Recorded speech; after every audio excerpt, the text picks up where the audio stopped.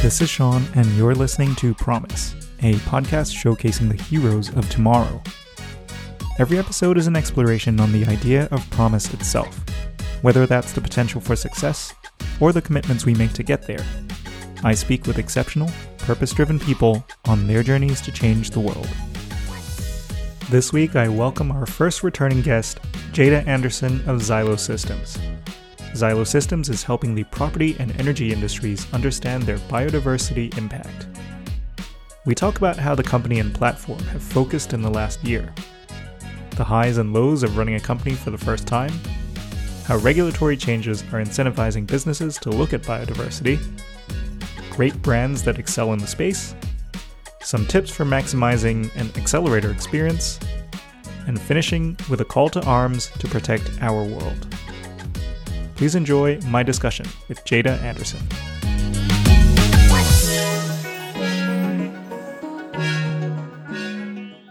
All right, we welcome back our very first returning guest, Jada Anderson, one of the co-founders of Xylo Systems. For any longtime fans of the show, Jada appeared as our 5th ever episode in season 1. Jada, welcome back to the Promise podcast. Thanks, Sean. Happy to be here. So glad to have you back. It's been just about a year, maybe a bit over a year since we last chatted. Can you give us a quick refresher on what Xylo does for anybody who hasn't heard the first episode, or even those who have, and perhaps there might be some new developments that have taken place since? Yeah, sure. Xylo Systems, we consider ourselves a biodiversity intelligence platform. So what that means is we support businesses in helping them to understand their biodiversity impact. This happens in a few different ways, but we're primarily working with the property development sector as well as the energy infrastructure sector. They are industries that are having really tangible, direct impacts on biodiversity. And when I talk about biodiversity, I'm talking about the makeup of nature. So the combination of species and habitats that we have that we consider nature. And we're now facing a huge crisis when it comes to preserving biodiversity in the long term. We're seeing rapid decline in species and habitats, and we need a way for businesses to quantify that impact and have active protection of that habitat. And so what our platform does is identify on an asset level for a particular project. You can do a baseline biodiversity assessment of what is the existing biodiversity on that site, as well as identify some of the crucial species and habitat types that are present that you need to protect on site. And that gives you actionable strategies to then take forward in the planning process so that you can make sure that biodiversity is being considered a priority throughout the life of the project. Since we last chat, there's been quite a few developments. I think by the time we were talking, we'd actually just done a big pivot to work primarily with the corporate sector. Previously, we've been working primarily with the conservation sector. And so since then, we've really leapt into what does it look like to be a corporate reporting and ESG tool. That's involved a whole bunch of validation with specifically property development and energy infrastructure, and done a bunch of trial projects with some pretty big players in both of those spaces to really understand what are the core needs for those types of users, and iterated on our product. So from January onwards this year, 2023, we have been building our new platform, which we released about a month ago now to the wider world. And so now people can demo the product and create their own asset level projects and start doing those baseline assessments, which speak to a whole bunch of larger international frameworks and compliance tools that are coming out quite quickly these days. Wonderful. What a comprehensive overview. And firstly, congratulations on the launch of your new platform. What can you do now that you couldn't do beforehand? A lot's happened in the last 12 months iterating on product. Previously, we were kind of taking a consulting approach in that we were working quite closely with users, and we continue to, but before it was really understanding the company level use case for a project. So an example was a user would come to us with, for example, an urban renewal project with a specific site that they wanted to assess. And we did a lot of the actual assessment process in a relatively manual way to understand what kind of data sets do we need and how can we transform this data into a way that's useful for users? It was very much on a per user, per project basis that we were really understanding that use case. And I think that's for all startups out there listening to that, that's really important to do the things that don't scale first so you can understand the priorities.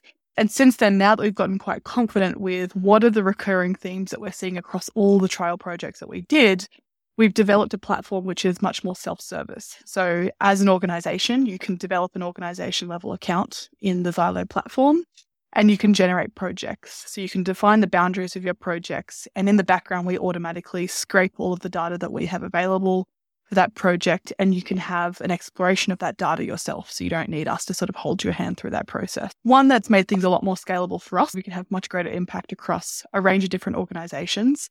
But we've also increased the complexity of the actual data sets and interface that users can look at as well.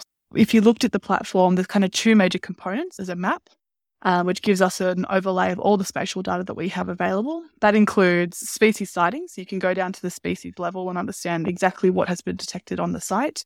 But we're also integrating habitat layers as well. So you can see the combination of species and habitats and understand what is the existing biodiversity from a spatial point of view. And then alongside that, we have metrics. So this is something that will iterate and continue to iterate quite a lot with the industry frameworks that are coming out. But we have a biodiversity index, which communicates the health and the diversity of species in the area.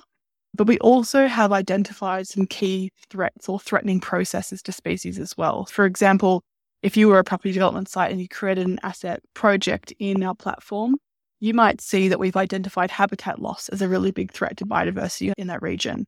And so that then tells you that you have to be really cautious about what land you're clearing and what kind of habitat do you need to be providing if you're doing any kind of vegetation planting. So it's sort of this combination of exploring the data that we have available, but then transmuting that into actionable strategies that you can take. And all of that, as I mentioned, is self-service now. So it's been really exciting to see users start to play with the data on their own and come to some conclusions that are really helping them make decisions to prioritize nature in their process and planning. Wonderful. And maybe this goes back to what you were saying about upcoming regulatory changes that might potentially incentivize people like property developers. But if we were to just look at the world around us right now, there's a lot of stuff happening in the world. Well, there's war happening. There's lots of cost of living crises. How have you actually gone about convincing people that you might actually want to take biodiversity seriously in addition to all of this other stuff? It's the ultimate question, I think, particularly from a startup point of view. It's essential, one, for our mission, but also for the survival of our startup to actually get people to really grapple with the problem that we're trying to solve. I think on an individual level, most people that we talk to about biodiversity and nature, they're like, we get it. We understand that nature is important. I think that's a fundamental thing to humans. We understand this relationship to nature and why it is important in many respects. But I think the thing that we've really had to combat is less on the individual level and much more about the corporate and the private sector level of how can we actually, even if all of these individuals understand the importance, how do we actually make a business recognize that importance? And that's required global change in terms of how we rethink ESG. I think the E in ESG has always been carbon and climate change focused, less so nature focused. And so when we talk about convincing people to take biodiversity seriously, it really is much more about how can we get enough momentum so that we can have some frameworks in place that incentivize businesses to prioritize nature. And so we've seen a whole bunch, and this is particularly given in the last year since we had a conversation, some really big events have happened. I think just after we chat, COP happened last year. And so that was a huge step forward in developing the global biodiversity framework. We've also had the Task Force for Nature-Related Financial Disclosures. We had a similar thing for carbon a few years ago that provided a framework that's really starting to get much more specific now and concrete for businesses to report and disclose their impact on nature. It's been in draft mode for the last couple of years, but I think it was about 6 weeks ago, we had the final version 1 released. And so that's led to a whole bunch of businesses across many different industries starting to pilot the framework and actually start to incorporate nature in their ESG reporting. And finally, also national legislation. We've seen lots of conversations since COP and since TNFD really starting to put pressure on governments to include nature in the reporting framework as well. So the combination of all these things is we've seen huge momentum and change in the nature of conversations around nature as well. Previously, we were trying to push the point of why nature is important and why it makes sense financially in the long term. But now it's happening. It's gotten enough momentum that this is a conversation that we have quite easily with lots of businesses now. Rather than trying to tell them why, we're telling them how.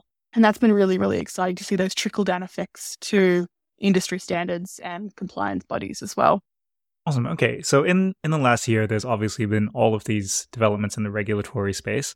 And you just mentioned that that's added some clarity to a lot of companies who are focusing on ESG. So I'm curious if you're aware of any competitors that have emerged, because when we first spoke, like you said, you were really targeting the academia space.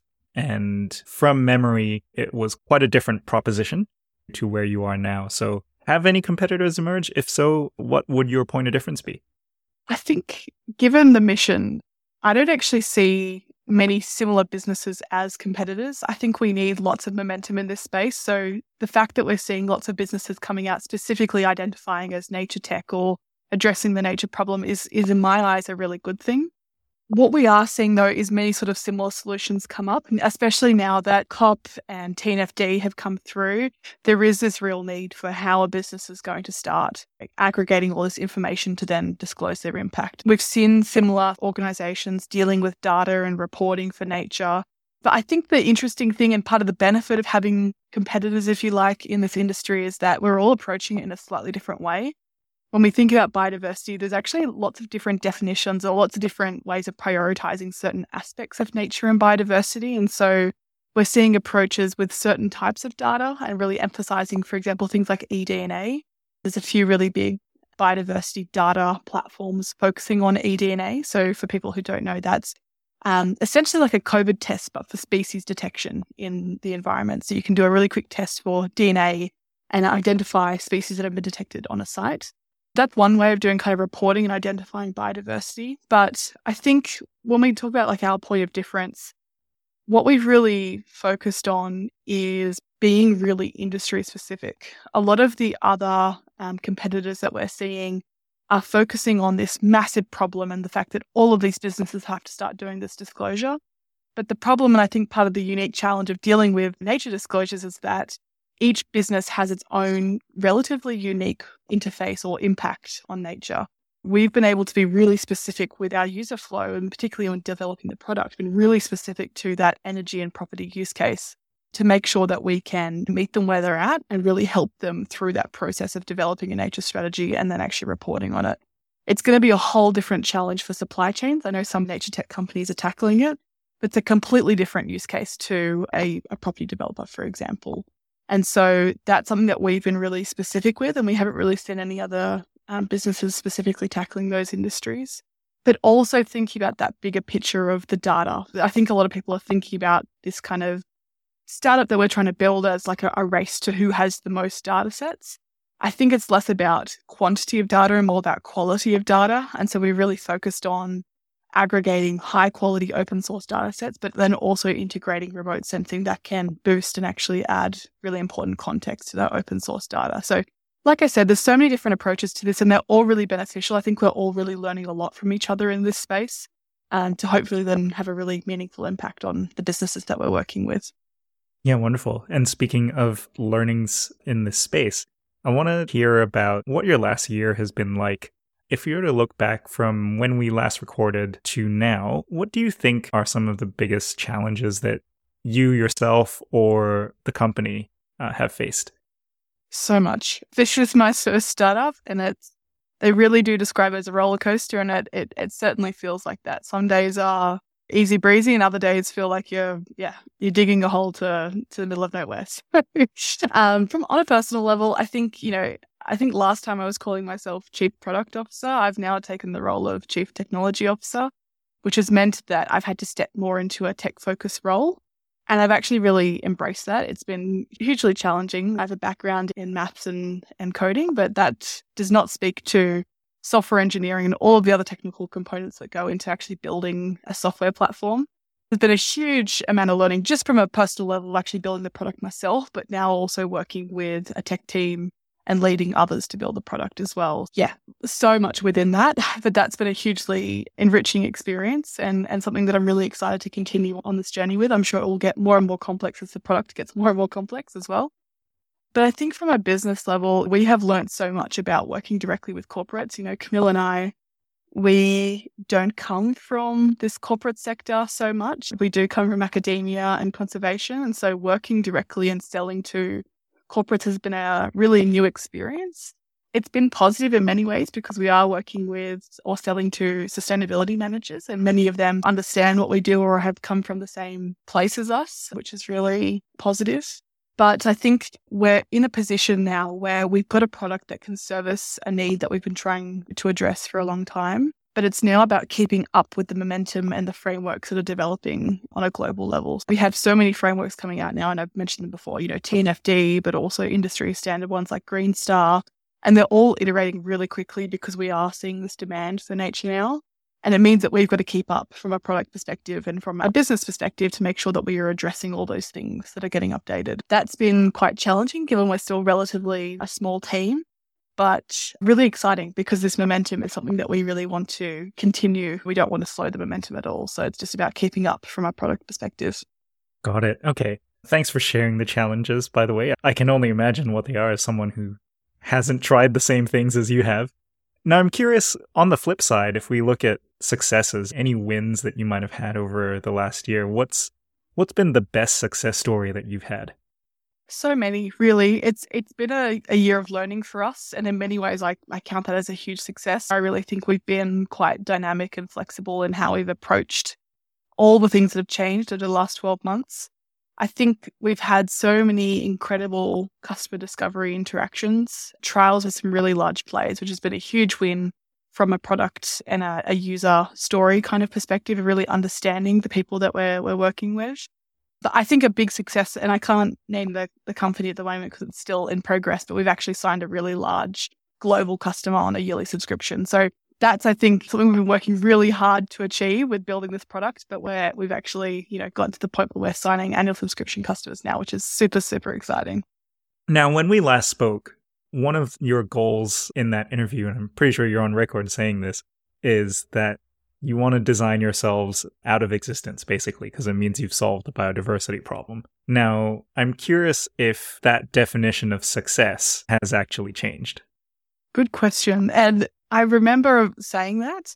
I think upon further reflection since then, that there will always be a need for businesses like ours to maintain nature as a priority. I think if a business like ours disappeared, then we probably would go back to business as usual. I'd like to think that we're a business that could, if we, design and build ourselves successfully, be one that can actually last forever. So almost the opposite in that we become ingrained in the solution. We become ingrained in how businesses operate.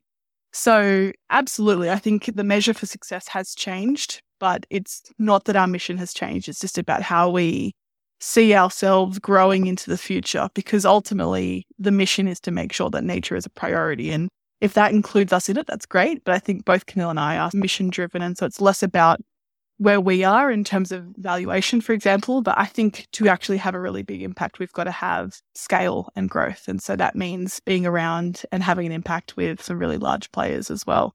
Fantastic. Well, actually, I didn't congratulate you earlier on the contract. Hopefully, I can shout it out from the rooftops when you do sign it and publicize it. But just on that with major players, if you were to look around you right now, what are some of your favorite brands who are doing right by biodiversity? Who's doing business right? Who's doing branding right in this space? And legitimately so, rather than just greenwashing? Yeah, it's a good question. It's one that we've actually been thinking about quite a lot recently. We're part of a biodiversity accelerator run by Silverstrand Capital, family office based out of Singapore. And through that process, we've actually been looking at the process for becoming a B Corp. We're still in the early stages of discovering what it would look like to become a B Corp, but through that process have really understand what is the standard for becoming a B Corp and what does that look like. And it's been really interesting looking at that process to then see businesses that we have typically admired to see if they really are greenwashing or if they really have true impact. So that's a bit of a side note. But I think when we think about brands that are handling biodiversity well, we're going to see so many more coming into the future. And I think the way we think about biodiversity is going to change quite dramatically from a corporate level, but also from a consumer level. Like our expectations of how biodiversity is considered should change, just like it has for businesses becoming net zero, for example. So specific ones, I mean, Patagonia is just a business that I really look up to and have learned a lot from for a few different reasons. I think they really are a leader in advocacy through storytelling and education. I think the impact that they've had on customers through their activism and their filmmaking is extraordinary. It really has made people, even though it's a consumer-led company, really think about their impact, which is huge. They also partner with local organisations, conservation organisations, social organisations to have impact in a really meaningful way on a local scale. And they actually also invest in startups that have initiatives, one, to make Patagonia and the textiles manufacturing process more sustainable, but also through other initiatives like biodiversity, through their Tin Shed Ventures branch of Patagonia as well. So they kind of tick all those boxes for me in terms of really trying to do everything that they can to have an impact. And I'm sure they'll start looking at biodiversity reporting in their process soon as well, if they're not already. Another one that I've got to mention, because we are huge supporters of them and always like to mention them because they are so supportive of our mission and we are of them as well, is Wilderlands. They allow businesses and individuals to purchase parcels of land that will be managed via Wilderlands for regeneration in perpetuity. Huge fans of them, both the team, they're absolutely legends, but also just their impact, I think, is really meaningful. 1 square metre at a time, we really can start protecting land for a long, long time. So that's just 2, but I'm sure there's many more that will come out of the woodwork very, very soon. Yeah, but for now, a great shout out to Patagonia. Everybody already knew, I guess. But to anybody who hasn't heard of Wilderlands, go check them out. I'll stick a link in the show notes as well. Okay, as we wrap up a year in review with Xylo Systems, what is something that happened which has been totally unexpected, like came out of the blue, total black swan event, if any come to mind? I don't know about event, but I think there's been a lot of learning about how industry currently does reporting, which has kind of blown my mind. That's changed the way that we recognize the role of legislation in reporting on nature. I've got a bit of a factlet that I came across the other day, but it's 7.7 million hectares of land cleared in Australia. That's the total amount of land that's been cleared in Australia. And 93% of it did not require any sort of approval or consideration of reducing their impact on nature. 93% of land. Wow. We make this assumption that property developers and these industries that are clearing land have to go through considerable approvals, but the vast majority of land that's been cleared has not required any sort of significant approval. And that kind of blown my mind because it really shows that if we can put approvals in place, it will mean that we can be much more thoughtful with how we interface with land and land use and make sure that we can be really conscious with the impact that we have. So yeah, I'm sure there's been many, but it's just kind of that part of maybe that startup exposure where everything is a black swan event, but also nothing's a black swan event. But the learnings that we've had have been really, really significant. And that's really changed the way that we think about, again, from a product perspective, how we grow, but also how we educate users of the platform as well to realize the long-term vision that we could have if we really consider nature as a priority. Fantastic. Okay, now you've mentioned that Xylo are part of another accelerator based out of Singapore. When we first met, you were just about wrapping up the StartMate Accelerator here in Australia. As we record this, the applications are currently open, and I think by the time we release this episode, they will close. Do you have any advice for companies who are successful in getting in, any advice on getting through the accelerator? Yeah, plenty. I mean, I think if we're talking specifically about StartMate, I can be quite specific, but I think perhaps just generally first about accelerators is that be really specific with the intended outcome that you want. I think as startups, you're probably going through accelerators at different stages. There are many that are just if you have an idea and helping you get to the next steps. There's some that help you scale. There's some that get you that initial validation. But I think being really conscious of what is the stage you're in and what's the intended outcome you want means that you can be really strategic with how you spend your time during the accelerator. Because, for example, StartMate, although it was relatively lengthy in that it was a few months long, it went by so fast because we were working so hard. And it's fantastic because the growth that you have in accelerator and the way that you're pushed is really, really significant. But you need to have a direction and a plan for how you're going to use that time, particularly given that lots of accelerators pair you up with mentors. And I know that StartMate definitely does. They give you advisors and mentors to guide you through that process. But being strategic with who you have as a mentor and advisor and how you ask them questions really means that you can get the best out of that experience and make sure that you're coming out of that with a direction and momentum that you can carry on after the accelerator as well. So that's a generalized one, but particularly for StartMate, like I can speak to the absolute support and the network that you get with StartMate is like no other I've ever experienced. Coming from academia into the startup world, StartMate really provides you with support, both through fellow founders, but also through investors and people who've been there and done that before. It's absolutely crucial. You can't do this alone. It really does take a village, and StartMate can really provide you with that village to take your next steps and continue growing. I think it's one of those things where we have a tendency, particularly, maybe I'm generalizing, but particularly as Australians, I think, to not ask for help. And I think it's one of those things that you have to kind of learn, particularly through accelerators like this, to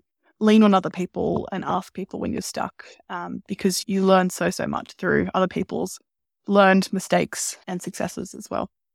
Wonderful. A shout out to the StartMate crew and anybody who's applying for the accelerator. Now, on the topic of accelerator, the one that you're currently in, and the goal setting that you've just mentioned, what do you hope to come out of this accelerator with? The application process was through sort of June, so it was only a few months ago, but at the time we were really looking to understand what our platform could do in an international context.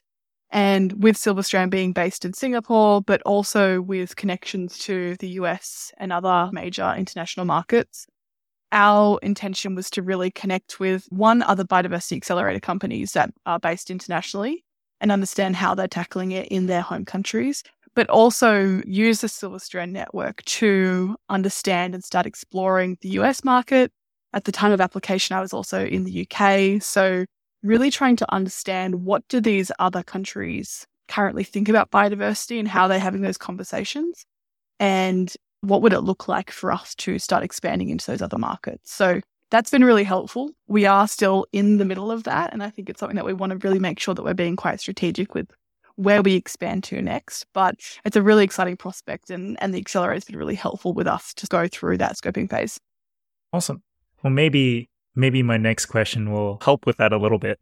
Just hypothetically, if you had 10 times the budget that you currently do now, what would you do right away?